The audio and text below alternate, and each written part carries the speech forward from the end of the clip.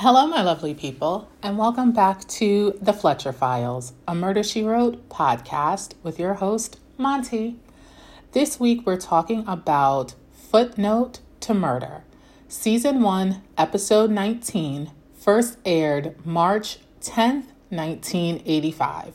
The IMDb summary reads, Jessica Fletcher sets out to prove her friend Horace Lynchfield innocent when he becomes a prime murder suspect. All right, before we get into this, like I said last week, not one of my faves, but I'm doing my best here. Anyway, so let's get into it officially. So we open on a rainy night and we're out in front of Lexington Ave Diner. We can see in the window and see this rather sad looking man who we learn is Horace Lynchfield. And he's reciting a poem that he's in the process of writing. It sounds terrible, but whatevs. And he then proceeds to pull out a small handgun. And then we hear Jessica's voice. And she says something to the effect that cigarettes are going to be the death of him. And we find out at this point that the gun is actually not a gun, but it is a lighter. He proceeds to light his cigarette and starts to speak with Jess. So apparently they're both nominated for literary awards, him for poetry, her for, of course, mystery. And they are meeting up before they go to, I guess, the hotel where the event is being held and where they're staying. Now, as they leave, I'm like, did he pay his tab? Like, it looks like he might have just had coffee, but did he pay his bill? I didn't see him leave $1 even on the table. So I am concerned about that. But then he proceeds to ask Jessica if he could hold $20. Like, are you serious? That is shameful, actually. Like, oh, can I hold $20? Oh, anyway. So, which makes me think that he did not, in fact, pay for that coffee he had. Assuming that was all he had. I am very concerned for that waiter. Now, the next scene, we're at a house, and we don't know who this person is yet, but we find out that this is Frank Lipinski. And he's coming in with groceries. He proceeds to put the bag down on the table and open up a carton of milk that he has just purchased and drink directly out of the carton. Now, I'm assuming he lives alone, but still. You didn't wash your hands, nothing. Just straight open that from, and this isn't even before COVID. I'm still like, you need to wash your hands when you come in the house, because honestly. And he was food shopping, so you're like touching everything. He just goes ahead, opens the milk. When you're actually touching directly the area where your mouth is going to go to, you need to wash your hands. That's gross. Anyway, he proceeds to drink out of the carton, puts it down, and picks up the paper, which is conveniently turned to the right page, where he sees that Hensley Post is writing a new book. And he's already gotten an advance, and it is going to be, it doesn't say, like, we can't see in the paper highlighted what the book is about. We're about to find out what it is in the next scene. But this clearly upsets Frank.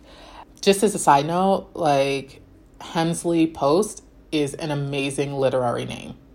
When we meet him, it does not fit him, but it is an amazing author's name. It really is. So the next scene, we're at the hotel where the awards event is going to happen, or events. I think it might be like a weekend of events type situation. And we meet Hensley Post in his room. He is clearly drunk doing push-ups. Like, those aren't helping, but okay. Someone knocks on the door, And he gets up, he goes over to the door. And this is what I mean. Like, he does not look like Hensley Post. Anyway, the person who's at the door is Tiffany Harrow, who is gorgeous, but Hensley Post is disgusting. And she is an assistant to the awards coordinator or something like that. But it becomes very clear that the only reason she's up there is because she wants to get that manuscript. And Hensley tells her that that's his only copy, and even his editor or publisher, I think he said publisher, has not read it. So, which honestly, that is really a bad decision to only have one copy. And we find out a bit later why this is such a problem, to only have one copy of your manuscript. Okay. This was also an issue in the Murder, She Wrote book, Gin and Daggers. So you can sign on to Patreon and hear that review of that book. So we also learn in this scene, like I said, the topic of the book, which is about the Vietnam War. And Hensley Post says it is the definitive novel on the Vietnam War. Okay, so that's why and his last book we find out was Korean Connection. So I'm guessing. So the next scene, we're at the hotel and we see Hensley Post doing push-ups, which in a button-up shirt and slacks. So like, okay, who are you trying to impress? No one. That's who. He's clearly had a drink or two. There's a knock on the door and we meet Tiffany Harrow, who is an assistant to the awards coordinator, I think she said her title was. And she is a beautiful woman who knows that. And is definitely playing up to Hensley Post, who, side note, does not, I'm sure you'll agree at this point, does not look like a Hensley Post. Okay. I don't know what he looks like, but that's not the name I would have gotten. That's not the image I would have thought when I heard that name. Tiffany is doing her best to flirt so that she can get a copy of the manuscript. Now, like I said before, Hensley Post is writing a new novel. We find out that it has been 7 years since he last published. Now, this is information we find out throughout the episode, but I'll sum it up real quick right here. It's been 7 years. His last novel, which was award-winning, was called The Korean Connection, and I'm going to assume that that was about the Korean War. This book, we find out, is, according to Hensley, of course, is the definitive novel on the Vietnam War. And he also tells us that, us meaning Tiffany, right, tells her that this is his only copy of the manuscript and not even his publisher has read it or seen it, which is really not a great plan, because what happens if it's destroyed? Like, are you going back to your, did you write it on a typewriter where you can go back to the ribbon and see if it can be recreated? Did you type it on a computer? Because it looks like computer paper, or the same paper you would use for a typewriter, right? It doesn't look like notebook paper. But for those who have a manuscript that is handwritten, and this is your only copy, like, you need to photocopy that. And even if you need to mail it to yourself because you're concerned about it being stolen, which I would always be concerned about that, right? Then you need to have more than one copy, because this is not safe. Anyway, so he is not giving up that novel. And before they can get any further, and perhaps in a situation where he is sleeping and she can steal it, she doesn't even get that opportunity, because There's another knock at the door as they're literally sharing a drink. He has a drink of some sort of brown liquor, and he takes a sip, and then she takes it out of his hand and she takes a sip. And I'm like, that's disgusting. But anyway, so who is at the door? It is Alexis, which we find out she is Alexis Post. Yes, Hensley Post's wife, not his sister, not his mother, but his wife. Yes, wife. And she's like, hey girl, how you doing? Yeah, I need to speak with him. You can stay or you can go. So Tiffany excuses herself immediately, and we find out why his wife is there.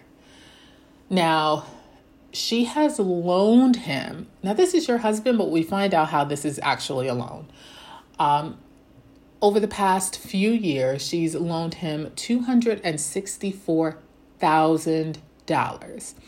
Now, we find out that she is a fashion designer. I believe that's her job. It's in fashion. I believe she is actually a designer. And apparently on the more successful side, clearly more successful than Hensley Post, because she was able to give him over a period of time $264,000. And we do have a scene later on where Jessica goes to Alexis's shop or studio, and you see it's beautiful. It's large, all these floor to ceiling windows. So she has money. Okay. So I don't know if we know what city. Are they in New York? Maybe they're in New York. I'm going to guess they're in New York. Yes, they are in New York, because Jessica has to go to Brooklyn. So they are in New York City. And for her to have that sort of storefront, she has to be doing very well. And the reason that this is a loan and not just like y'all are married, so your money is his money and his money is your money, is because they've been separated for, I believe, 10 years. And she's the one who tells us that he hasn't written a book in 7 years, and that she knows he got a hefty advance for this new book. So she wants her money. And she is serious. I'm like, yes, you come in here, and she does not care that he is trying to seduce any other ladies. And she could care less. She just wants her money so she can move on. Now, I'm thinking perhaps they are not divorced because she is the one who's making so much more money at this time that she does not want to have to pay him alimony. And maybe she's waiting for him to write another book that takes off so that she can divorce him at that point where they have an equal amount of finances. Yeah, so that's what I'm saying. It's like, why are you guys still married? Oh, you don't want to pay alimony. I see. She's in for the long con. That's what she's like, I'm not paying him alimony. No, I'll loan him some money, but we're not getting divorced until his bank account is close enough to mine that I don't have to support him. Very smart, Alexis. Very smart. Anyway, so what I also noticed is he's real confident. Hensley is real confident for a broke person. Because he's like, yeah, so how about you come back after dinner, after the award ceremony? And she's like, no, thank you. When we had something, it was great, but I just want my money. I don't want nothing to do with you. And didn't he already invite Tiffany back for drinks after the dinner or awards ceremony? He did that same night. So how was that going to work out?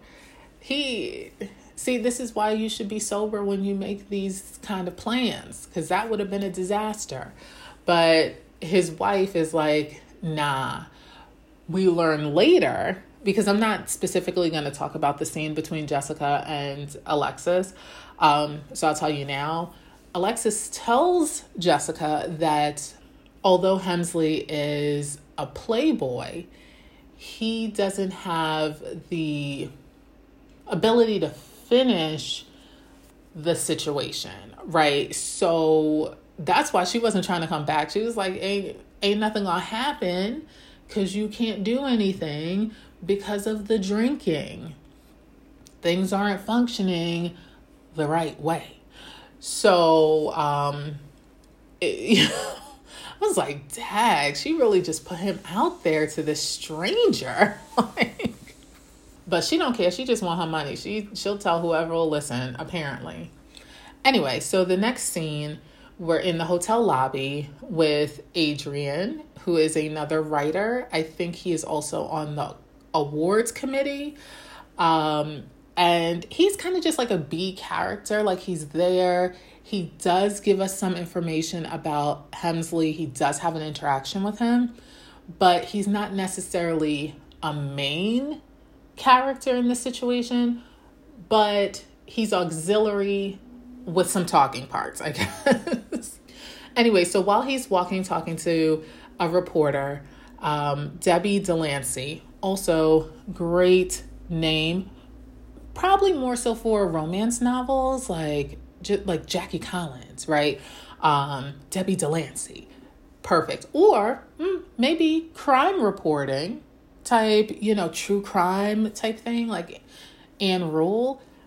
Yeah, Debbie Delancey on at 5. Yeah, I could see that. She could be like a news reporter and write stories about true crime and stuff like that. Great pen name. Anyway, so she wants an autograph.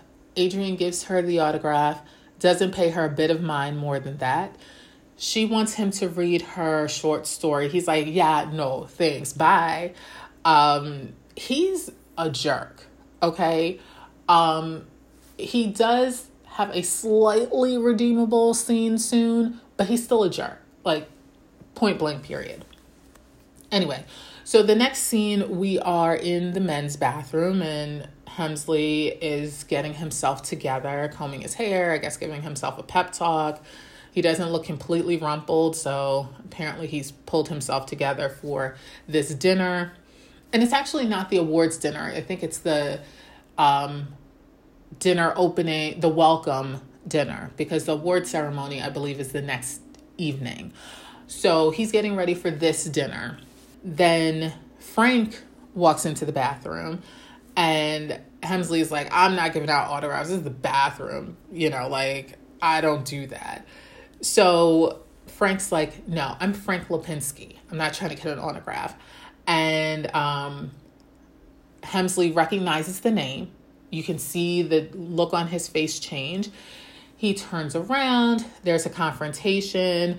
He thinks because he's bigger, that Hensley's bigger than Frank, that he can intimidate him. That's clearly a tactic that he uses.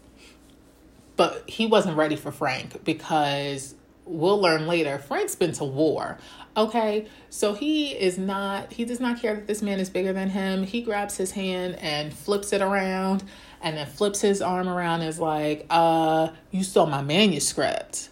And now you're writing a book on the Vietnam War. Like, what's the deal? So at this point, Hensley is hemming and hawing. So someone walks into the men's bathroom, to which Hensley sees them in the mirror and says, help, he's trying to rob me. Help, he's trying to rob me. So the guy closes the door and runs off to get security. Security comes in. And when I tell you, this is the scrawniest security guard I have seen. And I can't say in ever, because that seems to be the theme. There's a lot of just like disproportionately scrawny security guards in this series. But the worst part is he comes in. Now, someone runs to tell you that someone in the bathroom is being robbed. You walk in there, you don't have any sort of weapon ready, whether it was pepper spray, a baton, a gun, nothing. Just walks up in the men's bathroom like, what's going on? To which, you're so far away from what's going on. The two guys, in the bathroom, that Frank has the opportunity to turn around. Hensley's not going to do anything because he is officially scared. And Frank has enough time and distance to set himself up to basically push you out of the way and run out of the bathroom. And you go stumbling to the side because you weren't expecting a confrontation from someone who's allegedly robbing somebody. You were ill prepared for this. Why did you even go in the bathroom? You were ill prepared for a confrontation. Anyway, so Frank runs off and Hemsley's like, don't go after him. It's fine. He didn't take anything. Let's just let it go. Now, the next scene, we're in the lobby of the hotel again, and Jessica and Horace are talking to each other, and Debbie comes up and she asks for Jessica's autograph, and Jessica signs it. She's like, oh, okay. And Debbie says, oh, my name is Debbie Delancey. She's like, oh, that's a very nice literary name, which I completely agree, right? And then Jessica hands the book and the pen to Horace. Now, she ain't asked for his autograph. Don't nobody care about Horace but the awards committee. Anyway, but she lets him sign it, right? And then Debbie goes in for the kill. She's like, oh, I'm a big fan. And I know this might be asking a lot, but I'm trying to become a writer. So could you please take a look at my short story? And Jessica's like, oh, I don't really, I don't really do that, but it's also, I have so much to do. And she's like, listen, like my name and my number in it, I really, really appreciate it. It's a short story. And because Jessica is the person that she is, she says, okay, I'll do it. But know that I'm very busy, but I'm going to get to it. And Debbie's like, oh, thank you so much, which is a huge thing for someone who's trying to get into writing and become a published author. Not just getting into writing, but becoming a published author, and someone with the credentials of Jessica Fletcher agreeing to read your short story is life-changing, because we know as audience members that she will actually do it. She's not just blowing smoke. And so what I at least noticed is that Horace is a jerk. Like, I already knew he was a jerk, but like even more so the way that he's talking to Jessica about Debbie when they're walking away. And it's just like, it was not needed. It wasn't needed, and Jessica's like, oh, I like to help people out, etc., etc. But like, why is every man that we have met in this episode so far a jerk, on the verge of being trash? So, well, actually, no, Hensley is trash. He is legitimately trash. But Horace is a jerk. Adrian is a jerk. Who else did we meet? Yeah, basically every man so far has been a jerk. The next scene, we're at the, after dinner party, the reception. And the best part of this whole interaction, there was a lot of talking back and forth, and we meet Lucinda, who is clearly a romance novelist. She's also beautiful in a older than Tiffany type of way, but not like, Tiffany's not airheadish, so I don't mean that. But she's not like an airhead blonde who's just like, oh my gosh, I like writing about sex. It's great. She seems to have some substance. And so she is talking to Adrian, and, her books have been salacious, and, I don't think they're erotica, but they seem to be romance novels. And apparently they're award-winning level romance novels. And she's telling Adrian, well, I'm thinking of taking a different direction with my next book. I've been reading the great authors from A to Z. And Adrian says, oh, what are you up to now, Aristotle? And I'm just like, why are you such a douchebag? Like, why are you, now he's terrible. Like, now he's trash. Like, before he was just a jerk. But this interaction with this woman who has done absolutely nothing to you and has been pleasant and is intelligent and is giving a good conversation, right? You're not pulling at teeth. You're not pulling teeth out to try to get a decent conversation from her. She seems to be an excellent conversationalist. And you're just being trashy. Like, anyway. But I will say, this is the one and only time that I do not despise Adrian, because what he does is he gets into a confrontation with Hensley Post. Okay, he basically gives Hensley the business, and he does not back down to him. And Hensley, like I said before, likes to intimidate people with his size. Now, he's probably about the same height as Adrian, but he definitely has like 30 to 40 pounds on him. But you're also drunk too, so yeah, that could be a problem with focus.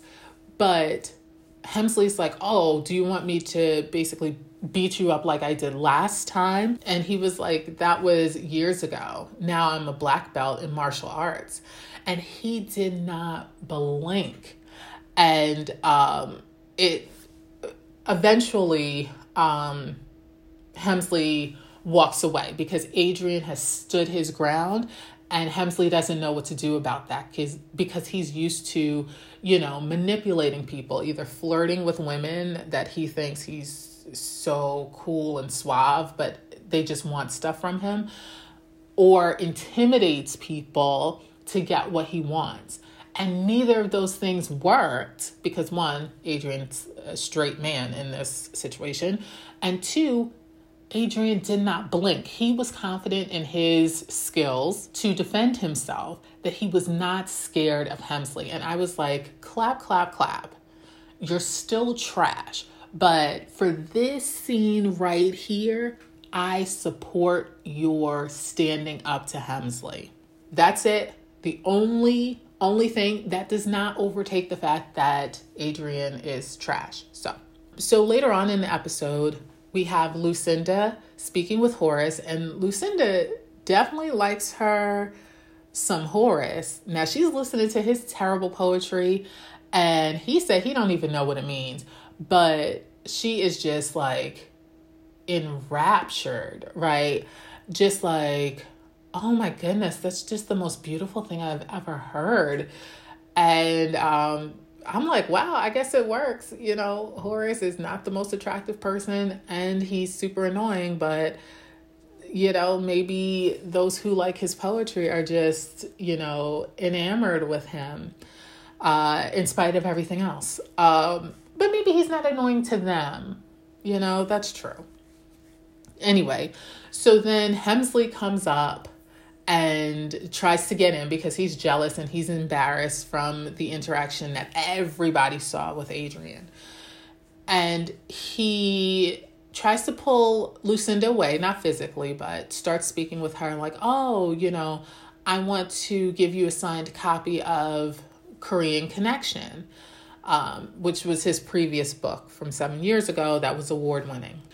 And so she says, okay, but I'm talking to Horace. Like, I'm trying to spend the night with this man, so please leave. She ain't say that, but that's what she meant. And you'll see I'm right in a little bit. Anyway, so then Horace is like, yeah, I never could get into that book, speaking about Korean Connection. And so Hensley's like, oh, what, was it too gory for you? He's like, no, too many grammatical errors. I was like, oh, literary shade. Oh no. Oh no. Because that cut deep. That cut Hensley deep. Okay. As embarrassed as he was when Adrian stood up to him and was not intimidated, the fact that Horace not even paying him a bit of attention, right, was like, yeah, no, I had too many grammatical errors, stood there and looked him in the face and said that, okay? So, of course, because Hensley is a bully and a baby, not even a baby, I won't even give him that, an angry toddler. That's what he is, an angry toddler. He then sucker punches Horace with his left hand. Now, I don't know if he's left-handed, but I don't think anybody typically expects a punch from the left side. So even if Horace knew Hensley was going to punch him, I don't think he would have expected it to come from the left side. I think everybody was shocked. Now, sucker punch, you don't expect the punch. So, whichever side you were going to be surprised. But I was like, really? A left-handed sucker punch? That is something else. Anyway, so Jessica is the only person who then jumps in. It's like, oh my God, y'all, please break this up. Now, Jessica, this was not Horace's fault. He does a lot of things that are annoying and frustrating, yes, but he did not do anything wrong in this situation. He told the truth, okay? There probably were a bunch of grammatical errors in that man's book. But he did not initiate any physical contact, and I don't think that he, meaning Horace, was acting like a child. In this instance, he was not wrong in anything he did, because he didn't even try to go after Hensley after he was sucker punched. You know what I mean? So I didn't like that Jessica blamed both of them, because it was not Horace's fault at all. And I will give credit where credit is due. He did not initiate this. He didn't even say anything. Well, I guess for an author, that was really disrespectful. But if it's the truth, then it's the truth. Like, why are you even bothered by that? Why are you even bothered? If you won awards for this Korean Connection book, why would you care about what this poet said?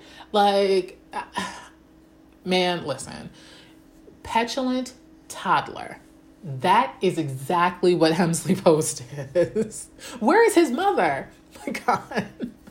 So the next scene, it's the next morning, and Jessica is in the hotel. She's fully dressed. I don't know what time in the morning this is, but I'm sure she's already gotten out, probably done her run around New York City, came back, showered, and is ready for the day. She goes to Hensley's room because she says that she has an umbrella and she believes that it got switched with Hensley's that night at the reception, because everyone kind of put their coats and their umbrellas on some hooks together. So it was easy enough to get black umbrellas mixed up when you're grabbing them to leave. But somehow, some way, I know how. There was an H and a P engraved on the umbrella Jessica had. So that's how she was like, I think it's Hensley Post. So she got his room number because, back in the day, they were real loose with, where is such and such staying? Room 718, Anyway, so she goes up, she knocks on the door, and somebody opens it. Right? And so we learn later this is ADA or Assistant District Attorney Comstock. But she doesn't know who he is. She's never seen this man before. And she's like, I'm sorry. I was told that this is Hensley Post's room. And he's like, what are you doing here? Like, I think that he picked up my umbrella because I accidentally picked up his. And it has an H and a P. So Hensley Post. So Comstock is being real shady. I'm like, why don't you just tell her, like, I'm sorry, this isn't his room or something? Like, get rid of her. Like, what are you doing? He then, without telling her anything, invites her into the room. So she walks into the room and she's looking around to see where Hensley is. And she sees Lieutenant Mayer, or Meyer, however you want to pronounce it, who we will later know as Mort Metzger. He does have another role as a different character before we meet him as Sheriff Mort Metzger. But this is the first time we see him. He is Lieutenant Mayer from the New York Police Department. She continues to look around and she sees he has a badge out. He has a notepad and she's like, wait a second, what's going on? Continues to look around, sees a uniformed officer, looks down and sees Hensley Post in his t-shirt, boxers, and a robe with a sword. I don't know if you would characterize it as a sword or a poker, basically stabbed into him with a very detailed, engraved handle on it. She's like, oh my goodness, this is terrible. That this, again, except for Lieutenant Mayer, or Meyer, however you want to pronounce it, except for him, every man in this episode is a jerk. Because why, Comstock, wouldn't you have told a civilian that there was a dead body in there before you let her into the crime scene? Okay? This is outrageous that you would allow this civilian, who you don't know is Jessica Fletcher, the, world-renowned detective / writer, right? You don't know that. You don't identify her and say, oh, Mrs. Fletcher, I know who you are, whatever, come right in. There's been a murder. No, you let her in unsuspectedly and she sees a dead body. If she was anybody else who has never seen a dead body, she would have freaked out. She could have passed out. She could have thrown up. She could have compromised the crime scene, which in fact she kind of does. But that's outrageous that you would allow a civilian to walk into a murder scene and not tell them that there was a dead body in there. Okay, I'm fine. So it was just outrageous. Anyway, so Jessica's like, what happened here? So they have found the bottom part of an umbrella, right? So they believe that it was a sword umbrella. There's a name for that. Like there's a cane sword, which is a cane, and you pull out the handle and there's a sword on it. So it's similar to that theory, but with an umbrella instead of a cane attached, covering up said sword. So Jessica's like, well, that's not my umbrella. That's in two pieces, one of which is the murder weapon. So clearly somebody else, because anybody could have picked up that umbrella. But yeah. Now she recognizes it as Horace's because we also recognize it as Horace's from the diner scene where he goes to pick up his umbrella and we see the intricate detail of the handle. If we didn't, heads up, that's when we saw it the first time. So Jessica is looking around, observing. She's like, oh, did you see that there's lipstick on the sheets? Did you notice that? You clearly had a lady caller last night. And they're like, oh. She's like, yeah, so where's the manuscript for his new book? And Lieutenant Mayer says, well, we haven't found it. Maybe it's under the bed. He looks under the bed. He's like, no, it's not there. She's like, oh, it's missing. And Lieutenant Mayer said, we didn't find a briefcase or anything like that. She's like, oh, so that's been stolen. That's good to know. Right? And Lieutenant Mayer is very nice, and he is actually listening to Jessica as opposed to Comstock, who's on the phone with the press and is trying to get like news trucks and everything like that because he wants to move in the political realm. So he wants as much good press as he can get. Now, I don't know if he is the district attorney or if he is an assistant district attorney. And I don't think he is the district attorney. but a member of the district attorney's office, trying to make a name for himself. So at some point, as Jessica's looking around, she finds a note. I believe it's a handwritten note on the desk. And like I said, Comstock is on the phone trying to get the press there. So he's ignoring her. And she's like, oh, did you notice this letter? It's from a Frank Lipinski, and it's threatening Hensley Post. So maybe this is important? To which Lieutenant Mayer responds, but Comstock's just on the phone like, whatever, you know. And at some point, Comstock is like, hey, lady, you can't be in here. Stop touching stuff. Like, you got to get out of here. I'm like, are you serious? You let her in, idiot. So he then picks up Jessica's purse. He puts in a pair of glasses and gives her purse and sends her away. Well, taking a step back with regard to the glasses. Now, Jessica found them, I believe, amongst the sheets on the bed.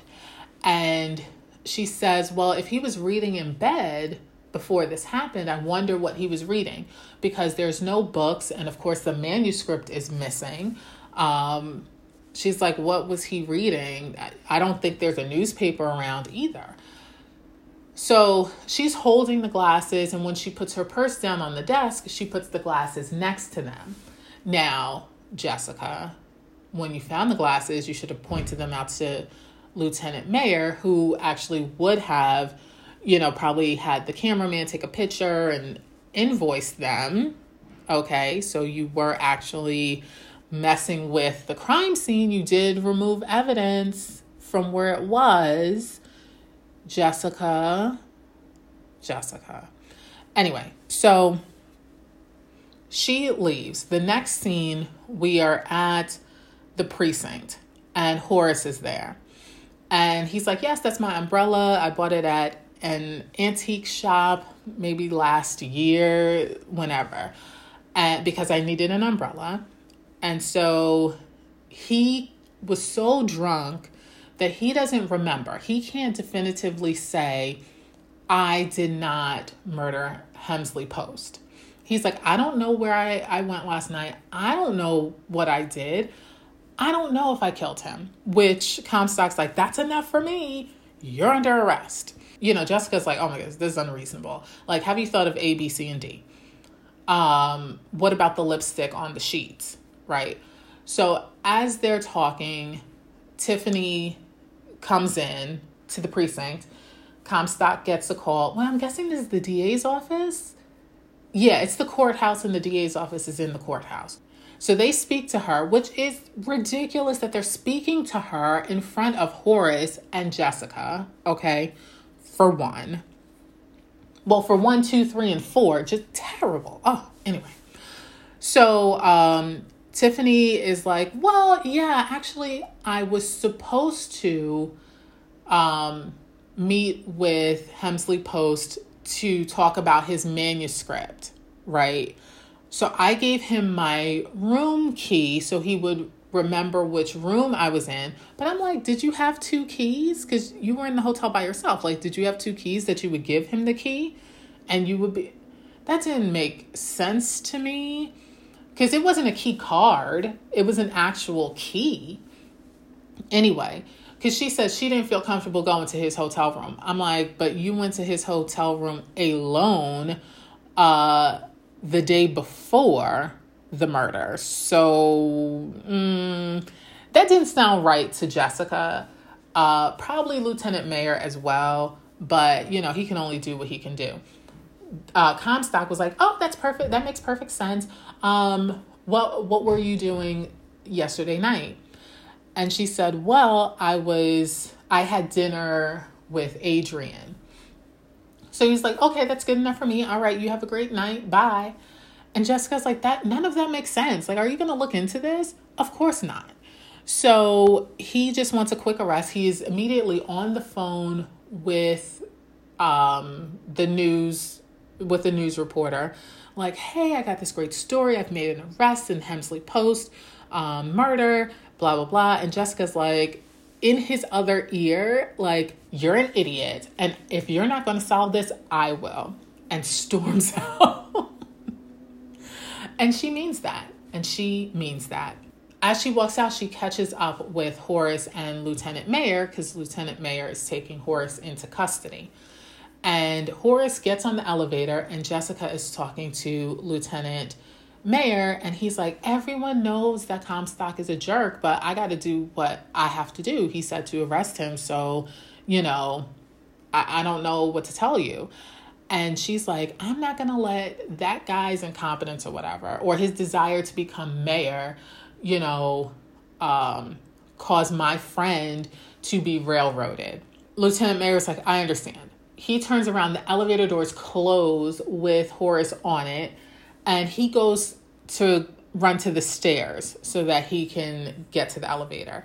Now, I'm going to guess that it stops on a different floor, okay, because Lieutenant Mayer does not catch up with him. Horace ends up in a group of men who are heading into court, because he goes to a court officer. It's like, I don't think I'm supposed to be here. And they're like, yeah, get online and whatnot. When he's about to go into the courtroom, an ADA, I'm assuming, comes out and is like, listen, let the guys go. He just wants the women. So it's a prostitution sweep. So they arrested both the Johns and the sex workers. And so the judge is not willing to charge the men, but will charge the women, which disgusting, period. So they let him go. They're like, Horace is like, no, I really don't think that I'm supposed to leave. And the court officer is like, no, it's fine. This judge isn't going to charge any of you guys. Get out of here. Side note, one of the ladies is like all feeling up on Horace. Like, she trying to get a date. She's like, listen, this is only going to be for a few minutes. Can we meet tonight at 8? He's like, listen, I got to pay my court fees. How am I going to do that? I got to get work.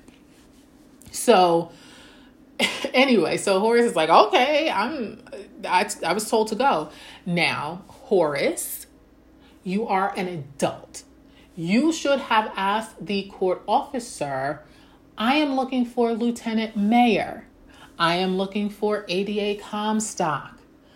Either of those two names, but you're like, oh, I don't think I'm supposed to be here. I don't understand. You are a functioning human being that understands how to communicate to people, and you just did not realize that you may have wanted to say that I have a meeting, or I'm supposed to be with Lieutenant Mayer. I am supposed to speak with ADA Comstock. Because then the court officer would have either held you there and called on the radio, like, hey, we're looking for Lieutenant Mayer. Or two, would have directed you back to the DA's office so that you could be found. But you didn't do that, and you wanted to act dumb. We know what you were doing. At least I did. You didn't want to go to jail. You wanted Jessica to figure this out so that you would be free. You're not stupid. You're not immature. You're not ignorant of how the world works. Anyway. So Horace is out and gone, right? Lieutenant Mayer comes back up and says, we have a problem. We lost him. And he has not checked in with Jessica. He's just in the wind at this point. The next scene, we are back at the hotel, and Jessica is in a phone booth. It is inside the hotel. It is beautiful, this phone booth. It's large. It has a door that closes. It looks like it has a seat in there.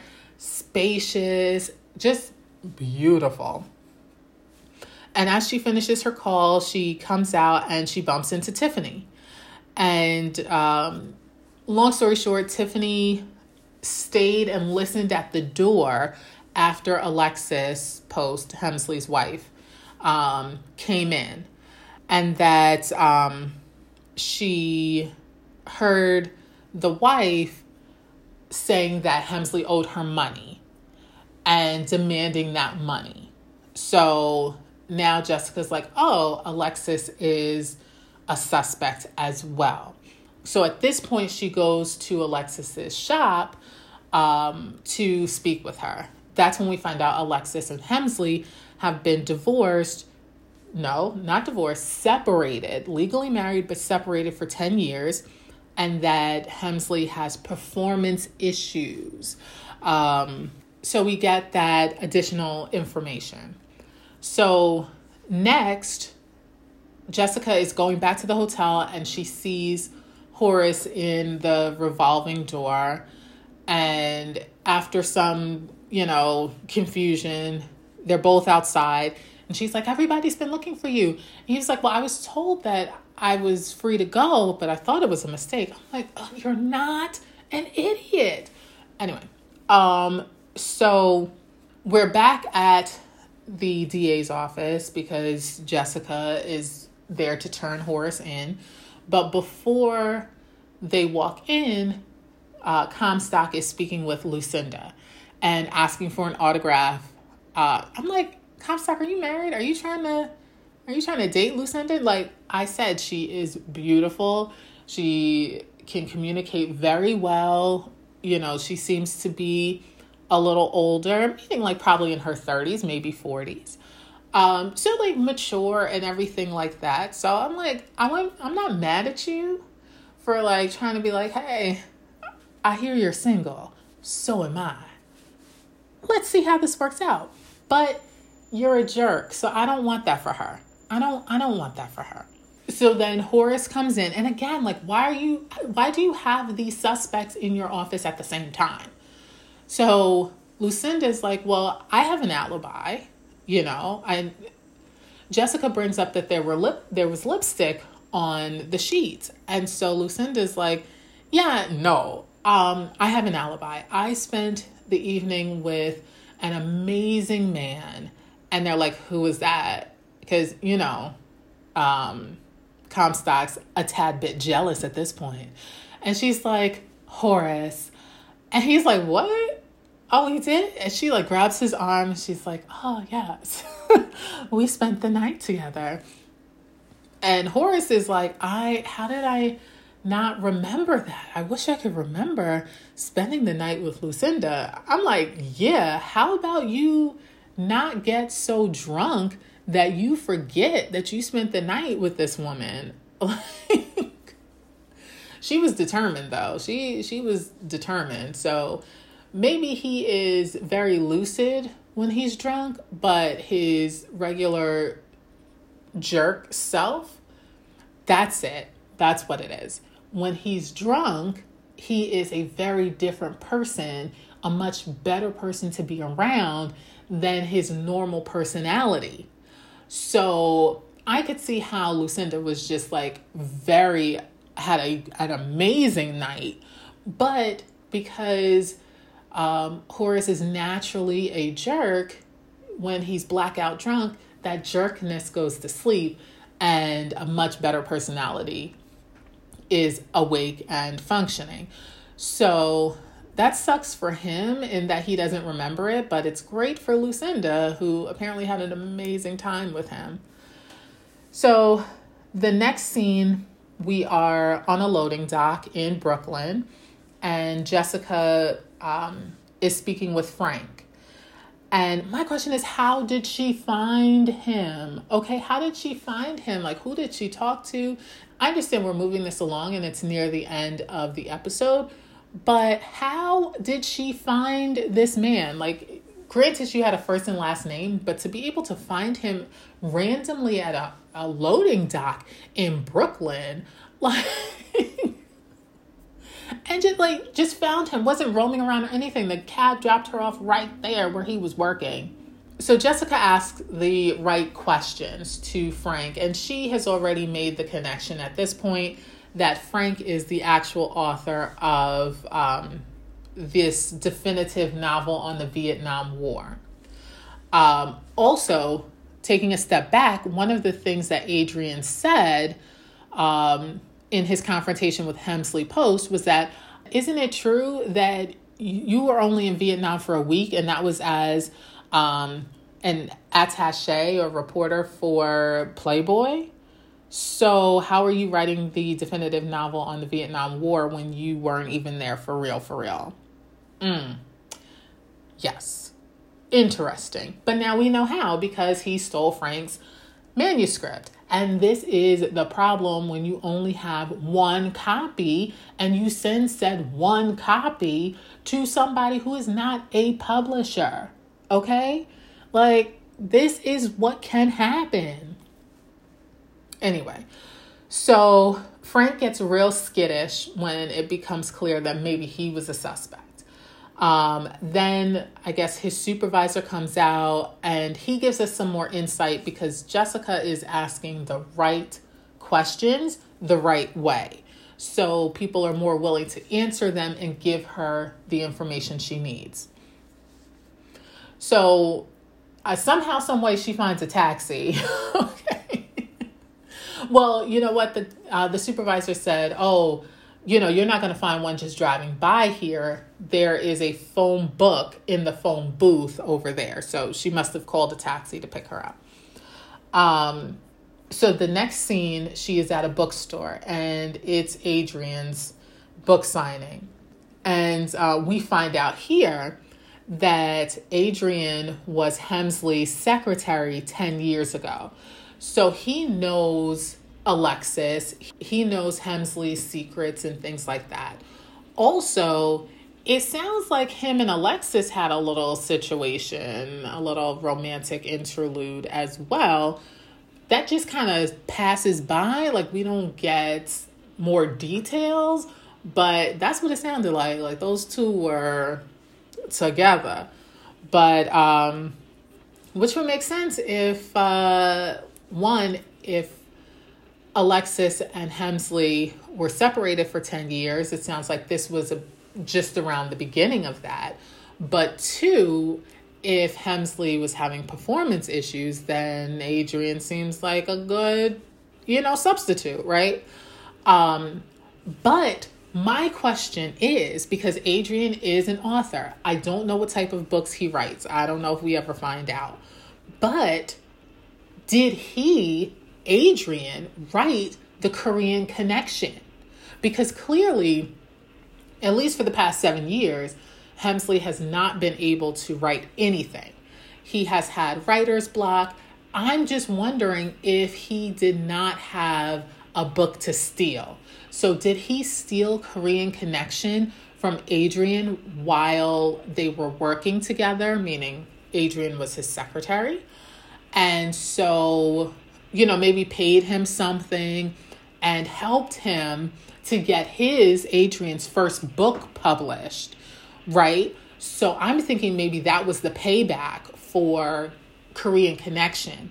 And Hensley just in the past 7 years didn't have the opportunity to steal somebody else's work until Frank sent him this novel that was just transcendent and he was willing to put his name on it.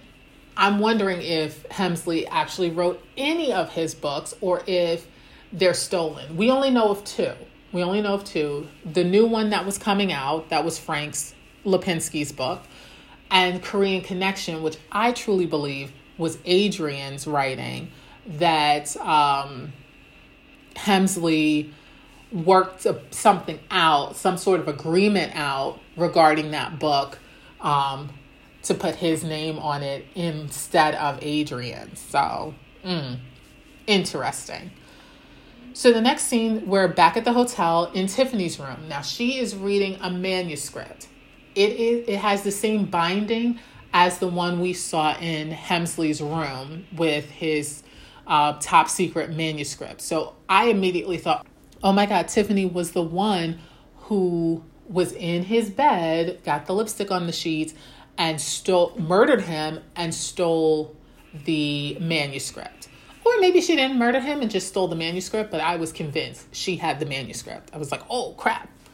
But we find out that it actually is not that manuscript. It's from someone else, and that Tiffany is trying to go out on her own as a publisher. So, she was a red herring that was quickly discarded.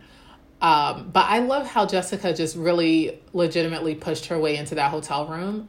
Like, you got to open the door with the chain lock on, because Jessica was like, hey, how you doing? Just in the room. She did it so smooth that Tiffany just didn't have a chance to react. And because she was so nice and polite, you can't like slam the door in her face, like you can't come in here. Anyway, Jessica with this smooth questioning and the 1-2 step right into that hotel room uninvited. Anyway, so now we're getting closer to the end and about to get to the wrap up.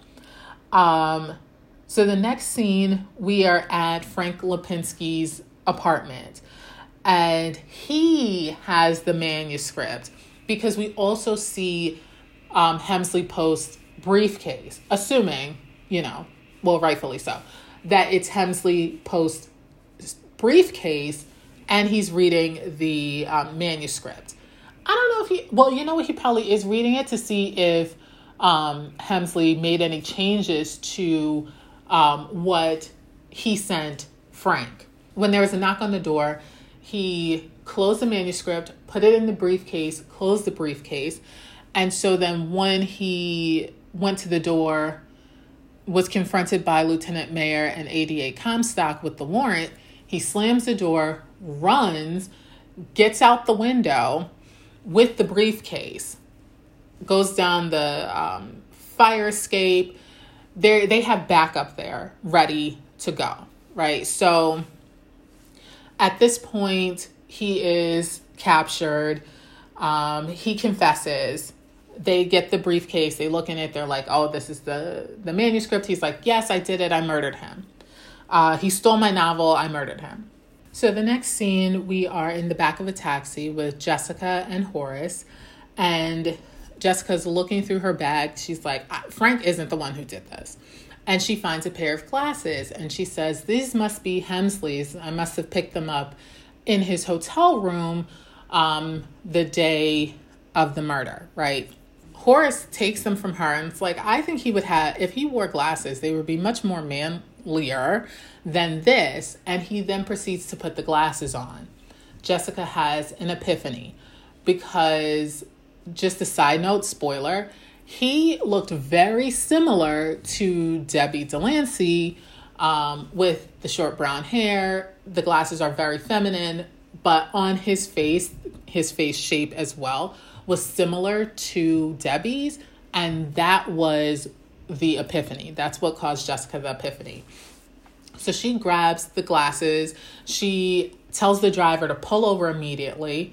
She gives Horace, I think, a 20 to pay for the cab ride and gets out because she's looking for an optometrist. And so instead of going back to the hotel like they were planning to, Horace is like, oh, do you know any good bars that are open at this hour? So Jessica goes to the optometrist, and the funniest thing was the optometrist is like, this is not anywhere near your actual prescription. Where did your optometrist learn his craft? The Braille Institute? Now, doctor, that's hilarious. Hilarious. Okay. Anyway, so Jessica asks if those lenses can be put into a different frame. He says, yeah, okay. So the next scene, we're at a restaurant and Debbie is speaking with Jessica. Jessica says, oh, I've read your short story, and that's why she had gotten in contact with Debbie to update her and go over it. She's like, oh, I've written some notes. Oh, I can't really see. Can I borrow your glasses? And I'm like, Jessica, you're usually much slicker than this.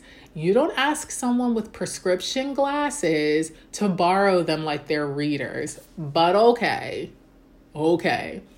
And Debbie actually does take the glasses off her face and gives them to Jess instead of saying, yeah, they're prescription. I don't know how helpful they'll be. So I'm not going to hand over my glasses. Anyway, so Jessica takes them.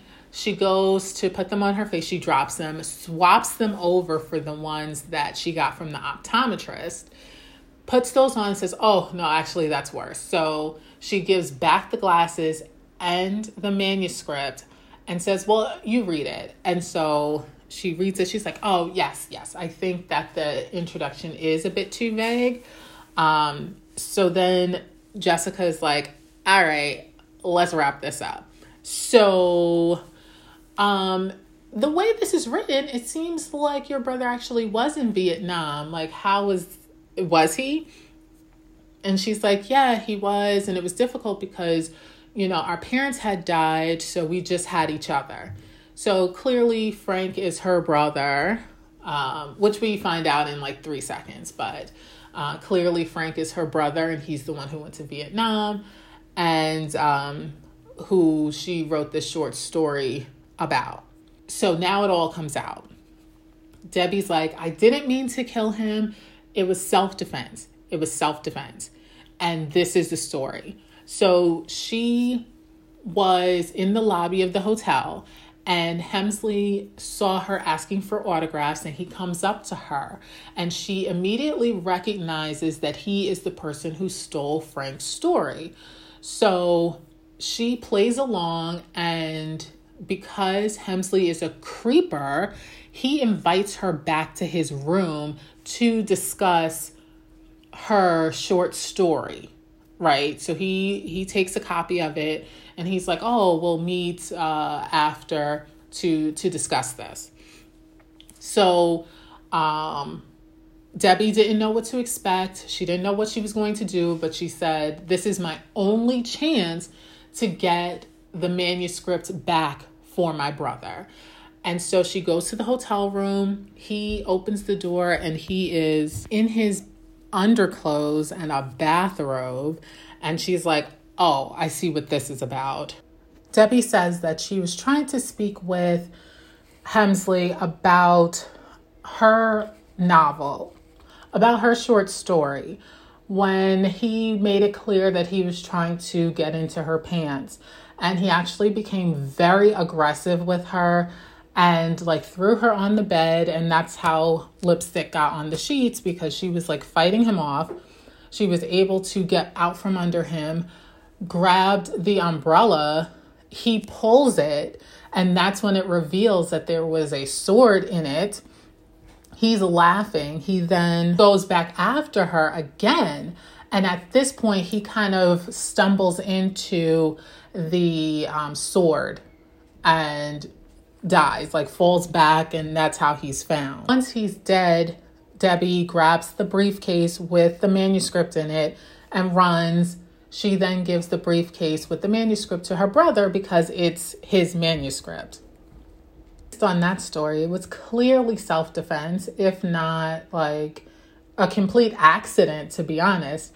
However, an argument can be made for the stealing of the briefcase, although the manuscript in it was Frank's. So it wasn't Hensley Post property, but the briefcase was. And she's super sympathetic, so I don't know if the ADA would go to charge her with anything. So it might work out for her. The last scene is the actual awards night, and Jessica wins and Horace wins.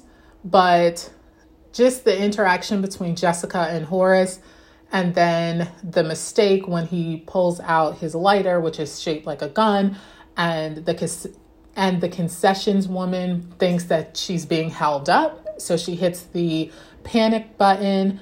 I'm just like, why is Jessica friends with Horace? Why? How in the world could she even stand to deal with him for any period of time? There's being polite, And then there's sticking your neck out to prove that this person didn't commit murder. And then there is being actual friends with this person. Jessica, he's toxic. Leave him be. Leave him be. Anyway, no, I'm serious though. Leave him be. And every other man in this episode, except Lieutenant Mayer. Everyone else, trash, get rid of them, never speak with them again. Don't even acknowledge them in the street. Promise me this, Jessica. Anyway, so that's that on that. Another episode of Murder, She Wrote. Again, I sat through it. I watched it. I didn't skip past any parts. It was a fine watch, but super frustrating with regards to Horace and his drinking and his forgetfulness and just his inability to be an actual functioning human being. And every other guy, again, except Lieutenant Mayer, being a complete trash bag. Other than that, Jessica was excellent. She was excellent. She was excellent in this episode. So next week, we will be talking about Murder Takes the Bus. And this is one of my faves. This one is on my DVR and I watch it regularly. So I am excited to bring that one to you guys. So for early access, go over to the Fletcher Files Pod on Patreon for a review of Murder, She Wrote, Gin and Daggers. Go over to Patreon for a review of Manhattan and Murder that's coming up. Go over to Patreon for my story time about the 5 times I went to California and each of those adventures. Go over to the Fletcher Files Pod on Patreon. And for a review of A Christmas Mystery and A Beautiful Place to Die from the Martha's Vineyard Mystery Series, go over to the Fletcher Files Pod on Patreon. Otherwise, I will see you right back here next week for Murder Takes the Bus. If you listen on Apple Podcasts, please go ahead and give me a 5-star review and subscribe, because that's always great. And you guys have an amazing week, and I'll see you then. Bye.